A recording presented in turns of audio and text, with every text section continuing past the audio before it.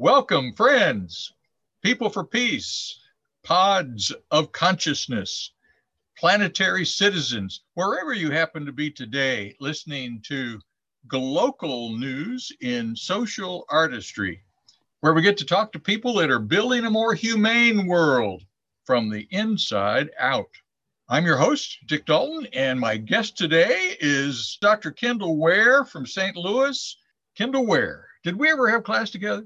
Yes, we did. We had health class. I played football and I played baseball. You started off in biology. Yes. And had trouble with organic chemistry. And I did too. I started off pre-med and I just couldn't handle organic chemistry. So I had to change my major as well. We had that in common. I thought it was interesting. Oh, yeah. So I started off in biology, but actually, when I got to organic chemistry, I found that it wasn't for me. Yeah. But I always had I took a liking towards math. And the thing was, I actually was given a position at Lincoln to tutor all of the athletes in mathematics. Yeah, right. And so that actually sparked up me liking math again. And then eventually I went home for one of the breaks, and then I had found a time capsule that I had done in third grade at my mother's house. And it actually showed that I had written on there that my favorite subject was math. Back in my goodness.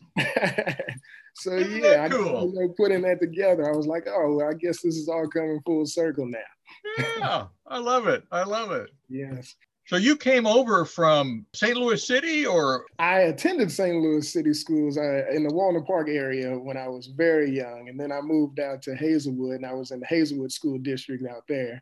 But for high school, I went to Lutheran North.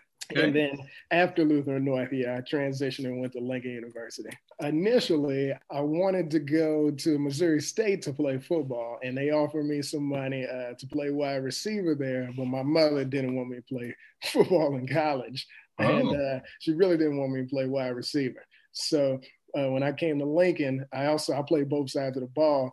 I was a defensive back, so I played a cornerback at Lincoln. So I guess that was better for her. Well, you didn't get tackled quite as badly. Is that right? Right. I mean, those wide receivers just go down. Yeah. And you played basketball. Who was coaching back at that time? For football, I had Lamar Parrish was our head coach. Yes. A Lincoln grad himself. Yes. Yeah, great. Yeah, he came back for a few years there. It was we've had our turnover of coaches at Lincoln, but it's good to have him back. He's a good cook too, wasn't he? Oh, yes. I heard stories about how he'd have the team over for. And just either earlier this year or last year, he was named to the All Madden team for the Bengals. So really? That was big. Yes. Oh, wow. I didn't hear that. So who was your mentor as you were growing up at home? Who made sure you did your 1+1 and 2+4 and all those things? Oh, definitely. I want to say my parents, but more specifically, my mother was. She was always for education. She was a teacher. Like I said, when I went to Walnut Park, she was actually a teacher there. Oh, okay. Yes. And then she's been in the Hazelwood district. She's taught on the college level. And she received her doctorate from Lindenwood University. Oh, yeah. They're in St. Charles. Yes. Yeah. My dad's family's from St. Charles area. My dad graduated high school in St. Charles. Okay. Yeah. Yeah. And then my father, he same way he taught at, and this was one of the reasons why I went to Lutheran North. He started his teaching. He's from Cincinnati, but he moved to St. Louis, met my mother, and he was the first football coach in Cardinal Ritter's history. He taught at Cardinal Ritter first and was the first football coach there. And then he left and taught at Aquinas Mercy for a while. And then he taught in the public schools. He was at McClure South Berkeley. And then he actually taught at Lutheran North, where I went to high school. Oh, okay. Yeah, so he was one of my coaches there as well. A coach? He was your coach? Yes. Well, that could be good. It could be interesting. Right. Well, that's great. Uh, you're also a success story for Lincoln U. You went on to get a master's, and now you're a PhD in education. Uh, how did that go? Oh, it actually went well, and I'm actually back in school now. I'm getting a Master of Arts in Christian Ministry from Missouri Baptist. Wow, wonderful. Yes, Uh-huh. and I started that program in the fall of 2019, so last year. You have an EDD, is that what they call it, Doctor of Yes, Education? in higher education leadership. But your Yeah. master's was in math? It was in teaching with an emphasis in math. Yeah, because you have been teaching for a while. Yeah, I started with a program called Upward Bound, and I was working as basically a tutor there first. And my supervisor there said, once I go ahead and graduate, then she'll give me a full-time position. And so once I graduated, she gave me a full-time position. And then I met a lot of people because our program is housed on St. Louis Community College's campus. Okay. And so from there, I met some people, and I met the dean of the math department, and he gave me my first college teaching position. So I was teaching developmental math courses. And so, yeah, I'd work at Upward Bound during the day, keep the same office, and then teach all my courses on Tuesday, Wednesdays, and Thursday evenings. And that's still going on?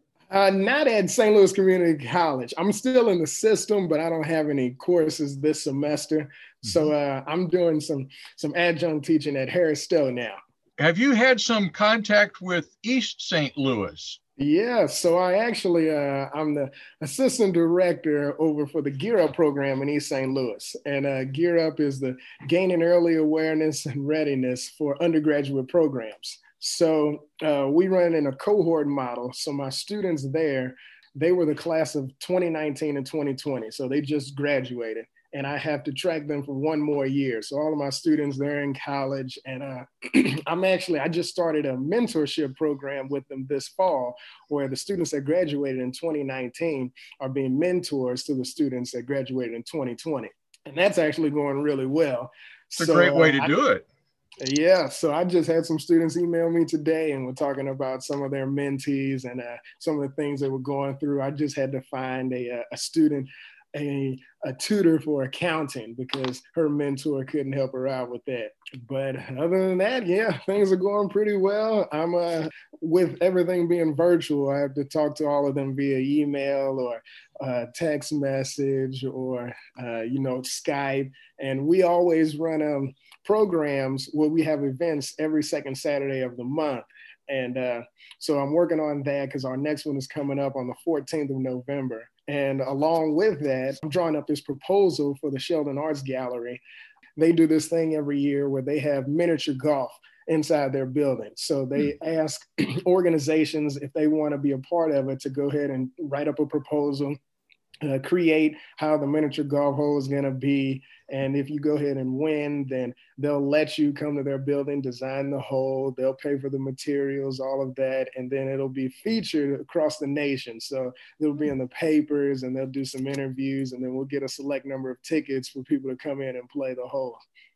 Interesting. So they're designing all the obstacles and turns and all that sort of thing with a miniature golf course? Yes. So all of that is on our own. And I think that's a great way for our students in the program to display their creative side. Oh, yeah.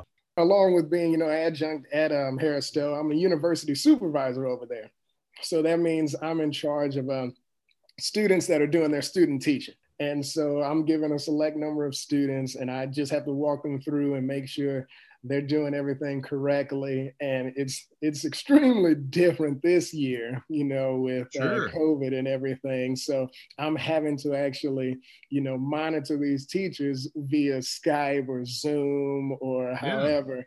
And St. Louis Public School just started where parents have the option if they want to continue their kids learning virtually or they're in the classroom. So some of it's about half and half. So I just viewed a class yesterday, and they had the teacher had the students in the classroom and the ones virtual, and she's teaching the same lesson, but it's difficult because to try to keep all their attentions, and this was a third grade class, so to try to keep all of their attention, on what she's doing is something else. So I'm kind of trying to be, lenient on that, just respecting the fact that it's different because you're not in the classroom and there's certain things that can, come about. Like one of the things that I thought was interesting was these students, even though they're learning virtually, they're not allowed just to go to the restroom on their own. They still have to use restroom passes and ask the teacher if they can go to the restroom in their own home. So I thought that was different. This is a lot of, again, adapting, creativity, ways of working that you never had to think about when you were coming up through your education process. So do you all have meetings that talk about how you're going to do it, or you just get told how you're going to do it, or how does that work? Right. It's a little bit of both. So for Gear Up, my full-time over in East St. Louis, it's different because my full-time I work in Illinois, but my part-time is in Missouri. And it's a little different with how, COVID is. So they're a lot stricter over on the Illinois side than they are on Missouri. But we're starting to see a lot more cases in Illinois now. So they're starting to crack down because we were supposed to be in school for this second quarter, but it got pushed back, and it might get pushed back even further now because we're having reports of administrators and things, having COVID, and they don't want to be in the building. So how is that going to work when students come back? So with my staff over in East St. Louis, I had 3 different offices. So I had an office in East St. Louis High School, an office in Wayvetta Young, that's the alternative school, and then an office down at the Board of Education. So majority of my time I was at Wayvetta, and that's because that was the smallest of all 3, and I didn't encounter, as many people. But since our students graduated already, I no longer have the office in East St. Louis, and next year when we'll be starting a new grant, all our students will start as middle schoolers. So I have to move one of my office to the middle school side. But like I said, as far as my staff, I'm, just kind of lenient with them. Just as long as they get the work done, it's not a big deal if they come into the office or they work from home. And the results, they speak for themselves. So I'll be able to tell, and I'll be able to show my boss, that we're doing everything we need to do so that everything's running like clockwork. And so far, everything's running well. For the Missouri side, for Harris Hill, we have a lot of meetings, and we have like one of the classes I'm actually teaching. It started out as being fully online, but then midway through the semester, they said that, now it's going to be a hybrid. So we want the instructors to come in once a week. So I have a class that meets on Tuesdays and Thursdays. So they want us to come the first day of the week that our class meets, and then the second day will be virtual. And the class I'm teaching over there are in the education department, but they're teaching teachers how to teach math. So I'm teaching a class entitled Teaching Middle School Math for Teachers. And I have teaching high school math for teachers. And so majority of my students, they're the graduate students, so they're already in the field. And it's just, cleaning up things and giving them more, ideas of what to do, and make sure the disciplining is there with their students, especially now since a lot of it is virtual. But yeah, Missouri, I will say that there are a lot more meetings over here than there are on the Illinois side. I took the liberty of going over to the webpage for your East St. Louis school.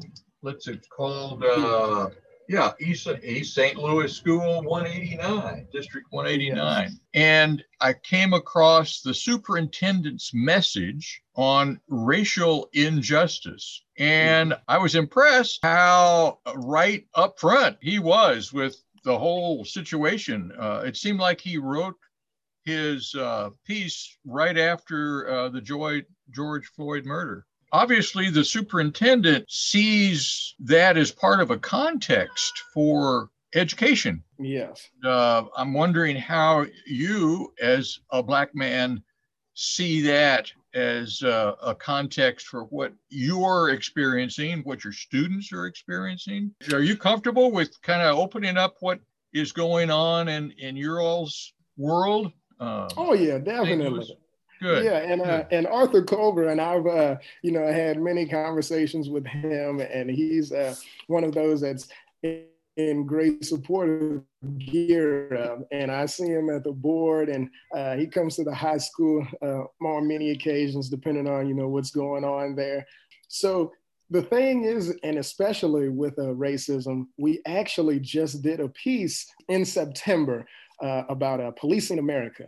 And I had my students on there, and we had a deputy, a police officer, those people from the field talking about how it was to be black, and especially in East St. Louis, how racism affects them in their everyday life and going to school and all of that. And this really, came to my attention when my students of class of 2020 were about to go away.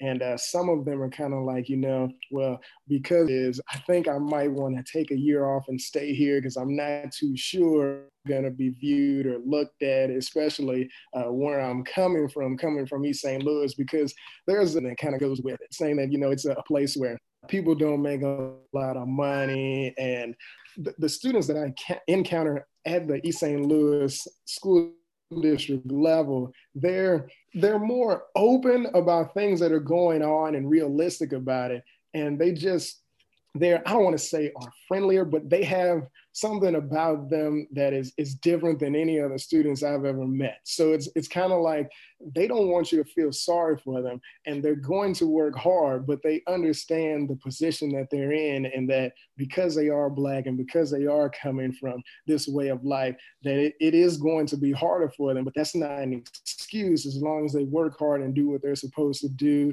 They have the right mentors, they have the right people in their corners who's helping them out, that the things are out there for them to do as long as they go out and find what it is specifically that they want to do. And STEAM has been big in education, just getting the arts in there now. And that's why I'm doing this piece with Gear Up about creating this miniature golf hole so that we can get that as a piece in there to their education, because a lot of these students feel as though music isn't something that they want to do. And I partnered with the St. Louis Symphony Orchestra this year, and they actually told me that they've been wanting to work with students in East St. Louis, but they haven't really found a way to get involved. And they were thankful that I actually came to them. So I took hundreds of students over there to see their first symphony, and they were amazed. And they told me about all of these scholarship opportunities that they have, that they just want to give to African-American students.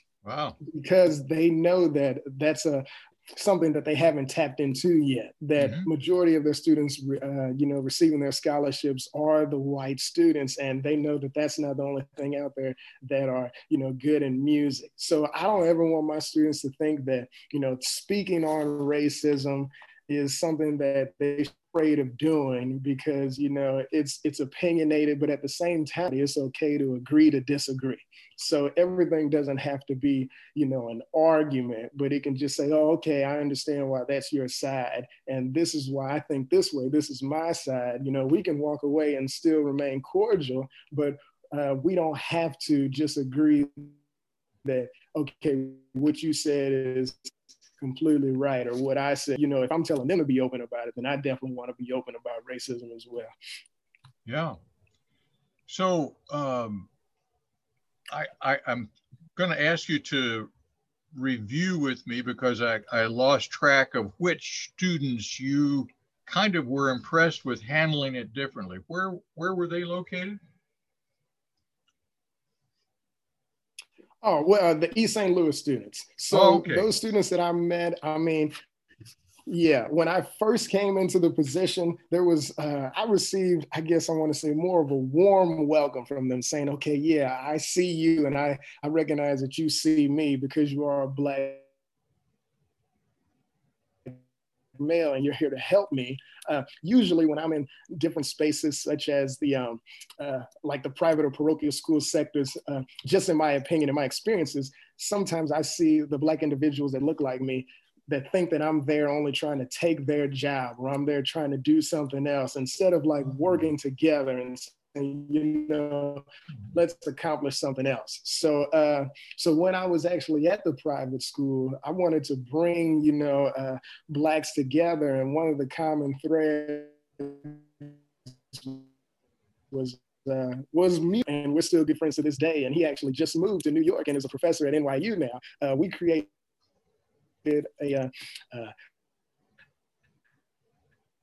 what is it called? A gospel choir. Oh. And so we invited them to my church to sing, and they sang there and had a good time. And a lot of the things that I saw and the things that the students there started to recognize was that their white counterparts that actually went to the school, or their teachers or administrators that said they were in support, were never there to show up and support them at these things. It was always the Black individuals, you know, that, you know, the Black counselors or the Black registrars that would show up in support. So they started to feel that, you know, well, I guess your mouth can say one thing, but your actions show another. And I wasn't trying to create a divide, but, you know, I just wanted them to see that, you know, there are certain people that are in your corner. There are those that are going to say and do, and then there are those that are just going to say, but you have to recognize and realize who's all there for you. Great. It reminds me of going to different events at Lincoln University there in Richardson Auditorium, and feeling like I was maybe the only white guy in the room. Yes. Giving support is an important part of being the teacher or administrator of a school. So yeah. I can appreciate that. Not to cut you off, that kind of goes on what I did my dissertation about. My dissertation was about, does having a Black male math teacher help in the understanding of mathematics from Black students? And what it actually boiled down to was the fact that the relationships that Black males had with their students was a different kind of relationship that they would get from anyone else. Mm-hmm. And it actually showed that having a Black male math teacher was actually, you know, it was a rarity, but it actually also affected the white students as well, because they were able to see a Black male in a leadership position. Right. And typically that's not something that they see. So it helped all the way around. And some of my questions that I point up, I never had. I think I can recall one Black teacher that I had, but it was when I was really young. So after that, you know, you know, people would say, well, you're going to Lincoln University. How is an HBCU something where you don't have any Black professors? And I said, well, it might be because of this, and there's not many people in there, but there are a lot of factors that go along with it. But yeah, it's just, it's difficult for, I guess, students to understand that not everyone is for them. I'll never forget, I had I worked in St. Louis public schools and a math ACT prep program. And so what I actually did was I actually had students there that I raised their scores, but I had students really care about me. And they said that I know that some of these teachers, they've actually told us that, hey, I'm only here because I got a scholarship, so I only need to teach in public schools for 5 to 7 years, and students, without really caring about their students, knowing that they were going to leave the district in a X amount of years. Basically, my dissertation was about this having a Black male math teacher affect the understanding of mathematics with Black students. And it came to be that, yeah, teachers built a relationship with these students, and they had a type of rapport where students wanted to come to class and they wanted to, you know, do well because they knew that their teacher expected greatness from them, and that made them work harder. And it wasn't the fact that their teacher was what they would consider easy, but they were saying, I'm doing this, or I'm grading you, to this extent because I know what you can do. And a lot of these teachers and a lot of these students today, they know and they understand which teachers are in their corner. And when I worked for St. Louis Public Schools, I ran a ACT prep class for the math subject at Roosevelt High School. And I'll never forget, I raised some scores there, and I was talking to some of the students after I finished one of the sessions, and the student told me that they knew that the teacher didn't care about them because the teacher actually said to the entire class that, I'm only here for a few years because I'm here because I'm trying to get my education paid for. So they got some kind of scholarship where, they only had to teach in urban districts for X amount of years, and they knew that they were going to leave and actually go teach in districts where they wanted to be in. So because of that affected how they were instructing their students. And they would come to school some days with this I don't care attitude, and I don't care if my students get it or not. And when a student feels that way and sees that from their teacher, they don't understand, number one, why they're there, or two, why they should even work hard for this teacher. That's a powerful point. It's hard to get around sometimes, though, unless you have the flexibility as a superintendent or a principal to pick and choose who you are able to hire. Like at Lincoln, for instance, one reason there might have not been as many Black teachers in certain areas was we had trouble getting Black students to come up through the undergraduate program to become teachers. You were one of the few that got all the way through that program and went on to become a teacher yourself. So can you speak to that? I'm going to call it a problem where we need more Black teachers. How do we get that? Yes. So, and I was having this conversation with one of my peers the other day. I think one of the main reasons why we don't have as many as we should now is because they don't view it as a way to make a lot of money. And I don't think you need to go into this profession with that mindset. But there are ways, who's to say, that teaching or, being in education is the worst profession that makes the least amount of money? Because I definitely don't believe that.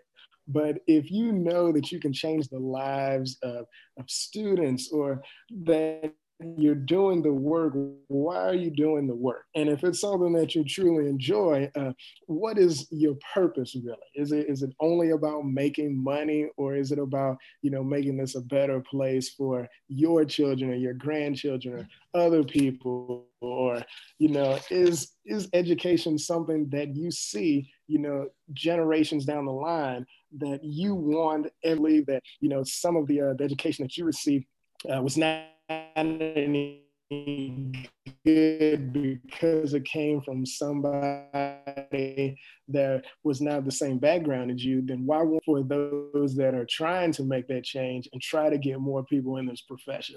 So you had, in a way, an entree because of your parents' education that they had. Would you say that's true? Oh, yes, definitely.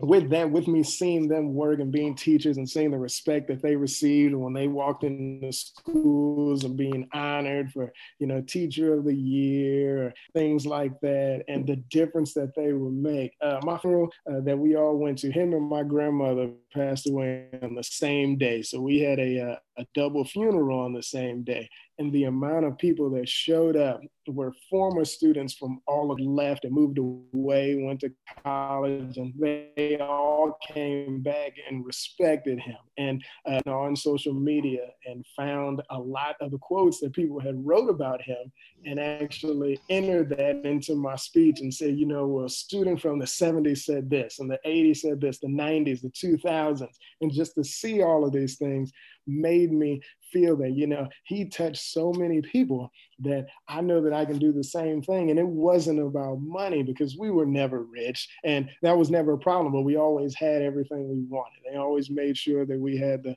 necessities and we were able to travel and do things of that nature, but we were rich in family and that's what counted the most. Wow, what a powerful story. So with this whole, let's call it a new world, because I think we're in my years of experience looking out at what's going on. It seems like we've taken a pretty big step toward a different future. I don't just mean in a political sense, but just in a way of acknowledging or beginning to acknowledge history and actual experience of racial disparities. I'll just use that phrase. It seems to be getting a different level of acknowledgement. Are you experiencing that? Yes, I am. With that being said, when COVID hit, when this was in the spring, in our spring semester, a lot of our students, I think the educational system was not ready for this to happen. So me personally, I think that some of the students that graduated in 2020 were not as prepared as those that had graduated prior to that class. And I think that that had a negative effect on some of these students and especially a lot of these colleges and universities because they didn't know the enrollment numbers. And this is just on the educational level, but even with sports, when you bring that in, how is that going to affect scholarships and the number of scholarships that can be given out to students Right. and the extra years of eligibility, all of that. But a lot of this, what I experienced and what I saw was students, they did not know. And it wasn't on them. I think it was on the school. They did not know how to learn virtually because there were a lot of assignments that before COVID happened that were required of them to turn in virtually or use Dropbox or, you know, use certain platforms or things that students just did not do that were supposed to be covered by, you know, teachers and instructors, but they just didn't go over it. And when this happened, they really weren't prepared. So in reality, I think a lot of students were just pushed through without actually finishing out their senior year and getting a lot of the things that they needed. So then we fast forward to the fall and we're still experiencing some things. So I still have, I have friends that have children that are in private schools. And I was on a Zoom call about a month ago from with a principal that lived in Iowa or Wisconsin, I can't remember. And he said he didn't have any problem with students, virtually attending class or anything because they knew how to do it and they knew the expectations and all of that. And they weren't just going to be passed. They had to do the work. But then we go back to St. Louis Public Schools or East St. Louis where I was at. I saw students that would not get online or just would not, do certain assignments or turn them in. And this one of two things, they just didn't know how to do it or they just weren't going to do it. And that's not even talking about the fact that students did not have internet access. And a lot of people said, well, here in East St. Louis, one of the cable companies, Spectrum, they were supposed to give all these students hotspots or free Wi-Fi and all of that. And that was true to an extent because it was true to an extent because the only way that they were giving it out was if they didn't already have a pre-existing payment or bill that they didn't pay. So a lot of my students still weren't able to get Wi-Fi because their parents hadn't paid the bill in a while, and they were like, well, we're just not going to give it to you. Then later on, the school issued, okay, well, we'll give out, hotspots to all the families that need that. But that was later down the line. Personal opinion, I really think that what's about to happen is that the GLEs, the grade level expectations, are about to be changed. And what we remember, we believe, I know that we're in a we come from different, background, different learning and things like that. So what I remember is that, seventh meant that you won't need to learn algebra maybe till the ninth, 10th, 11th grade, that they'll push it back to make it seem like, okay, you're on track. But in reality, everything is pushed back. So just because you think you're on track, you're really not, because we had to make accommodations because of what happened with COVID. Now, I could be completely wrong, but I think that's what's going to happen. So I think the GLEs and with Missouri, we work with DESE. I think DESE is going to go ahead and say, well, we need to restructure what this is and say this is what all the grade levels need to learn by now. And parents are going to be looking at it and say, well, we learned that when we were this age and this age. But can you blame them if there's a lot of things missed because they weren't in the classroom? Yeah, it's a difficult way to evaluate because it's brand new. And what do you do? Yeah. And this may be ongoing for, a year, another 2 years. In some ways, we don't see quite the end of this pandemic. Certainly here, the way it's been going. I was actually kind of surprised that at Lincoln University, they are having in-class sessions since it opened in September this fall. And it's just that everybody has to wear a mask. Yes, I have a couple students from East St. Louis that actually are attending Lincoln. And they were telling me, that they were, attending classes and things. And I have a little brother. He goes to Southern University down in Baton Rouge, which is in HBCU as well. And they started off virtually, but just like Harris Stowe, he said that they were making them take hybrid 2 days a week, and then the other days were going to be virtual. Yeah. And I actually had a student that went to Lincoln. Well, she's still in Lincoln now. I don't know how true this is, but she informed me that after Thanksgiving or Halloween, I can't remember which one she said, that they were sending them all back home and they weren't to return till, I guess, after the new year.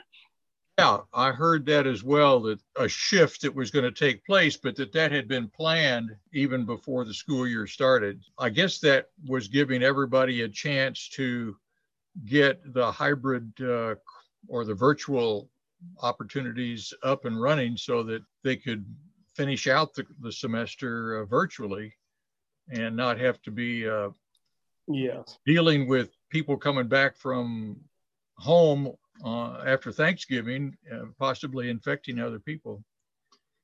It's an interesting angle on how to do it. Yeah. Have you run into Joshua Peters over at Harris Stowe? Yes, it's funny you should mention that. I talked with him last week. Good. Yeah. Well, Josh has been a guest here on my show. And we, like I said, we have, and I found out, he informed me that he's a product of the Gear Up program. I didn't know that. I didn't know that either. Yeah, so he's going to actually, with his experience in politics, he's going to speak to the Gear Up community on the 14th of November. Excellent. How about Terry Wilson over in Jennings? Do you have any contact with Terry Wilson? No, I do not. Well, Terry would be a good contact for you. He's a Lincoln grad, played football, is a school board member, or has been for several years. His mother has been the mayor at Jennings. Okay. And Terry has a private business that does consulting on education and business. It'd be a good contact for you. All right, thanks. Yeah, I'll do some digging and see what I can find out about him. Yeah, I have his information. I can get it to you on the email and make sure you all, have an opportunity to hook up if you feel like it. Yes. Okay. Thanks. We know that networking is the way that we're going to stay better connected and educated and informed and everything else. Yes. Are there any areas that you would like to speak to that we Um, haven't touched on at the moment? uh, well, how do you feel? I know that this is about me, but I kind of want to get your take on the educational aspect about how you think COVID has changed education, and where do you think, or where do you see it going, and how it's going to affect students in the future? Well, I'm glad you're asking, and that's certainly an important question. I have limited experience, of course, not having been in the education realm for a few years. I do have a daughter and some grandkids out in Oregon, and one way that they are adapting in education is that the kids are part of, and I don't fully understand it, but it's they're in grade school age, an outdoor school. They they're getting their layers of clothes ready because this rest of this semester and next semester everything is outdoors, Hmm. and I'm I'm interested to learn more about this. What it speaks to for me, though, is that this particular pandemic has sort of been a crucible for so much um, creativity in communication. How do we adapt? How do we change? Our values? So many things have had to be looked at, which I can only think of as a good thing. Mhm. Whereas in the past, if we were just kind of doing the model and continuing, sometimes that gets, we're not so introspective. Right. Oh, I'm kind of hoping that there's a lot of introspection going on, both by students and parents, as well as faculty, staff, and administrators, and uh, and we can really examine our values, our methods, our uh, like you were saying earlier. Does money really make that much difference when you got COVID out there, Right. keeping people out of work? Uh, so how do we adapt to not just present day COVID, but even into the future? We've got our uh, crisis in the environment and in the oceans and in all the other kinds of things that are really serious challenges to our survival, I believe. Yeah.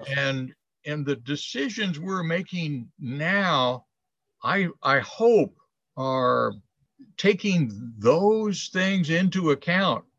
Do we want to just do the same old kind of education that we've had? Um, how do we make it so that we can survive in a whole different kind of a world situation? There's just so much that's in this moment, and moment is not moment, but it's this in terms of a history of the world. It's just a moment of time that of change that we're in, and well, that's my philosophical uh, from the hip uh, response to you. How do you think about what I said? Yeah, I think, well, first about the outdoor school, I think that that's different. I almost wish I could see the how the model is being, presented to the parents and how it's actually working. Um, but yeah, as far as everything else, with the money issue, does it really make a difference? I think that's a big thing that all people should think about. And I know a lot of people are, well, the people I've been talking to are really talking about the election, and they think that they believe this the upcoming election is going to make a difference with what is about to happen with education. So I know that that's what they're waiting on, and I kind of want to see and understand what kind of difference do they think that's going to make. Um, but talking with people, who have had COVID or have had family members who have passed away from COVID.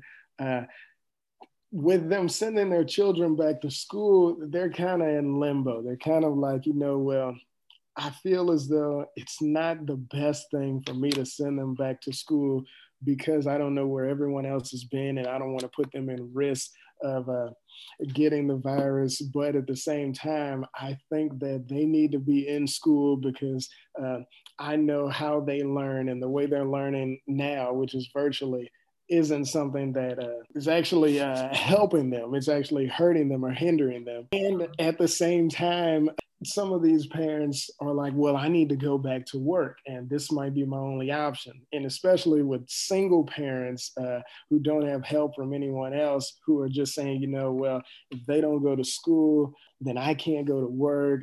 It kind of puts them in a hard place, in a hard position. And they don't have those luxuries of, sending their child somewhere else where they're sure that somebody's watching them do the work. So they want to risk the lives of their children. And if they contract COVID and they bring it back home and now the parent has COVID or they don't want them in the house with them, it's just, there are a lot of things that people need to think about. And people ask me all the time, well, what do I think? Do I think these students need to be back in school? And I look at it from the perspective of where I'm working. So with all of my students in the East St. Louis School District, I'm dealing with students that a lot of them think that college isn't the best option for them.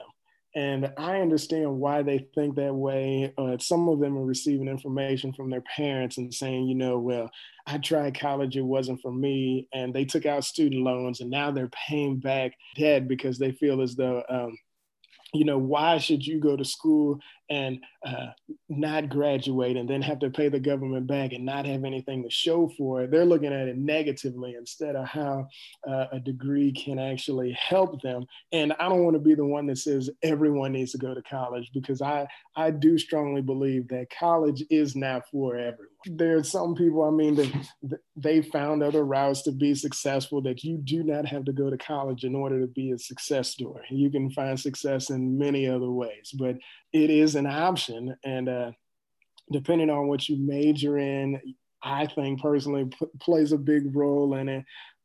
But to get out there and see. But like I was saying with with where I'm working, that has a lot to do with it. So how do you tell a student that is banking on, maybe obtaining an athletic scholarship? Because a lot of the athletes that I've seen in East St. Louis, these are some of the best athletes I've seen in my life. And I think that, they could go on to play Division I, or they can play, in the pros, but they might not have the grades for it. And some of them are just getting pushed through because of their athletic ability. But if that's their only way out, and what they have around them is seeing those individuals that did not go to college, that are still living in their neighborhoods, that are doing negative things that cause them to be incarcerated or to end up dead or something like that. And they see the better life out there, but they can't go to school and actually play the sports or have scouts come and see them to actually say, okay, I want to give them a scholarship. What are they supposed to do if this was their only option and their family is banking on them? If everyone is looking at them like, you're the one that's actually going to get us out. Like, that's a lot of pressure on a 16, 17-year-old that now they're thinking that, oh, my dream is crushed and I can't help my family because COVID has happened. And what am I supposed to do now? And it causes these students to try to earn fast money, and it might not be in a positive way. Right. Those students may need, to be in school to keep them from doing something else that might ultimately mess up the rest of their lives. Mm-hmm. And I can understand that, but I don't want to put them in risk of saying, hey, there's a possibility that you might get COVID, and it could be deadly for you. It might not be. But then they say to me, well, what am I supposed to do? And when all I see is colleges and universities, they're allowing their players to play, and the pros are playing right now too. So they're just saying that we don't matter, that it's okay for them to go out and, compete and do all of that and risk COVID, but it's not for us. And I mean, it's just a hard conversation, but I understand why they want to go. And for those reasons, I would say, well, maybe you should allow some things, or we should give some things for these students, because there's no telling how it might turn out for them. Now, some of them, their seasons got pushed to the spring, but especially for my seniors that graduated in 2020, for their basketball season, like they weren't even allowed to finish that. And they weren't even allowed to have a track season, because it was right during the midst of it. And for those seniors that were banking on, this is my only opportunity to get seen, they were kind of in a place where they're like, well, what am I supposed to do now? Because I wasn't able to get that scholarship because of what happened. Are you seeing a change in the way the communities that you interact with look at family planning? Is there more fear of the future is kind of what I'm getting at in terms of should we have kids or not? Or do you hear discussions along that line? Yes, I do. I hear it from both sides. I hear from people stating that they're afraid to maybe start a family now because they're kind of like, I don't know how it's going to impact my children or what's going to happen. And then I also hear from those that already have children talking about people that are thinking about having children that are in a certain, that are saying, well, maybe you shouldn't have children because of the amount of money you make. And it might not be, beneficial or great for your family because it'll put you in a position where your child is going to have to struggle. So maybe something should be thought about. Should you have children? I guess depending on your class, or if you cannot afford a certain way of life for your child or something, is that good for society? Or how does that work for society? Are we breeding people that might ultimately be a certain kind of citizen, maybe a bad citizen according to those, because they have to do whatever it takes just to live their means? And it's tough.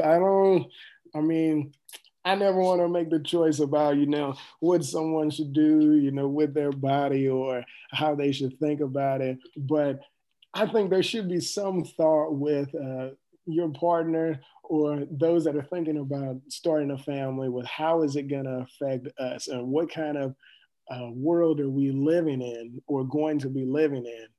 How can we think more in community terms, neighborhood terms, church community terms, in terms of becoming much more cooperative, community oriented, helping each other, whether it's food or policing or daycare, various kinds of things where we may need to be a little bit more community self-sufficient in different ways. I don't know if people are talking about that at all. I've heard seldom people talk about it, but mostly it's more so, what can I do for myself and my family first to make sure that they're all good before I go out in the community and help, which is not the way that people should be thinking. We should all be thinking about, how can we help one another and get more of this community background to be involved with each other and make sure that as a community we grow and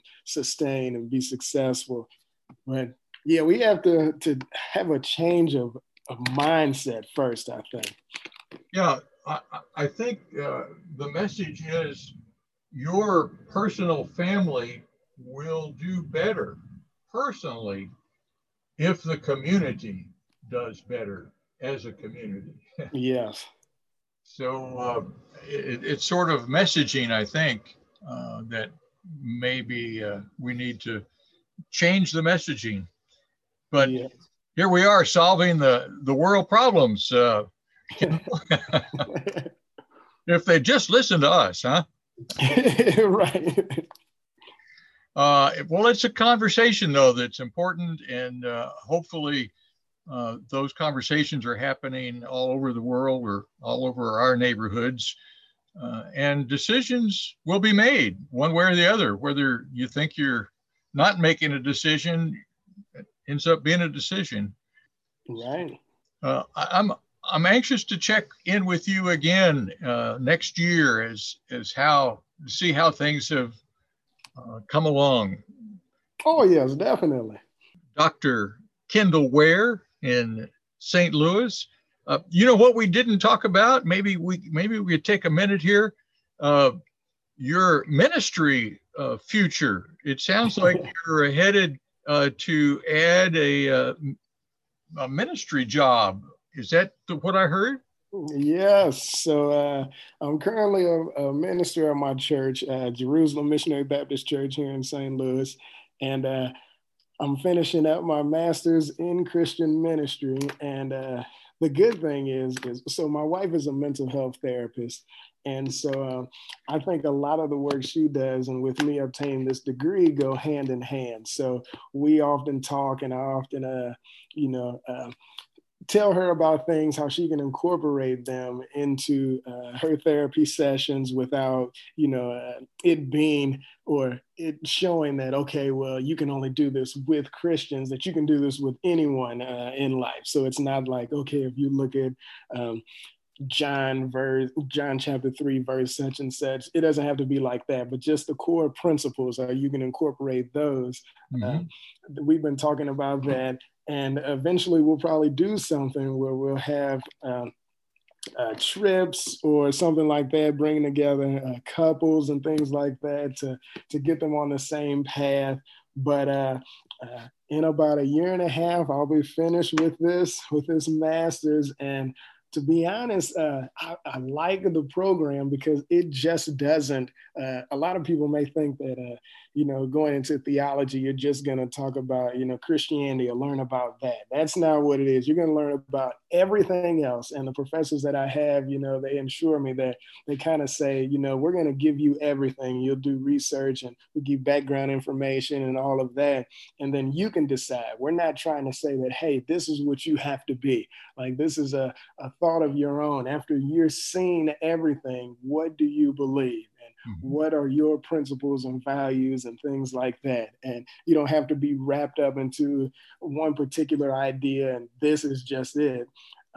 So after going through the program, I think it's great. And I'm out here witnessing to people, talking to them all the time. And a lot of the witnessing and things I do, they don't even know that it's coming from the Bible or things that I've learned or scripture. I'm just the way I'm wording it. And I think that that's great.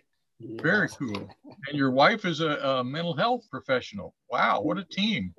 Do you have any final thing that you'd like to say, Kendall, before we sign off? I'm here trying to make the world a better place. I'm glad that I'm still connecting and have a network with someone like you. And I hope that this message reaches someone, and especially for the Black teachers out there and those that are thinking about the profession, that realize that, yeah, it's not just about the money, but it's about helping, just as all life should be. How can we, build a stronger community with everyone else and just be of help and help support those and bring each other up and get to a place where we all are fruitful and benefit from the same things and have just goals and aspirations that are bigger than what those that think we can't do it, we can actually do it. Well, I'll say amen to that. Thank you so much, Kendall Ware. We'll be checking in with you later. Hey, thank you. All you listening out there today, remember, wherever you are, that's your world. Please leave your world cleaner, more peaceful, and more loving than you found it. Because if it is to be, it is up to us. Take care. Talk to y'all soon.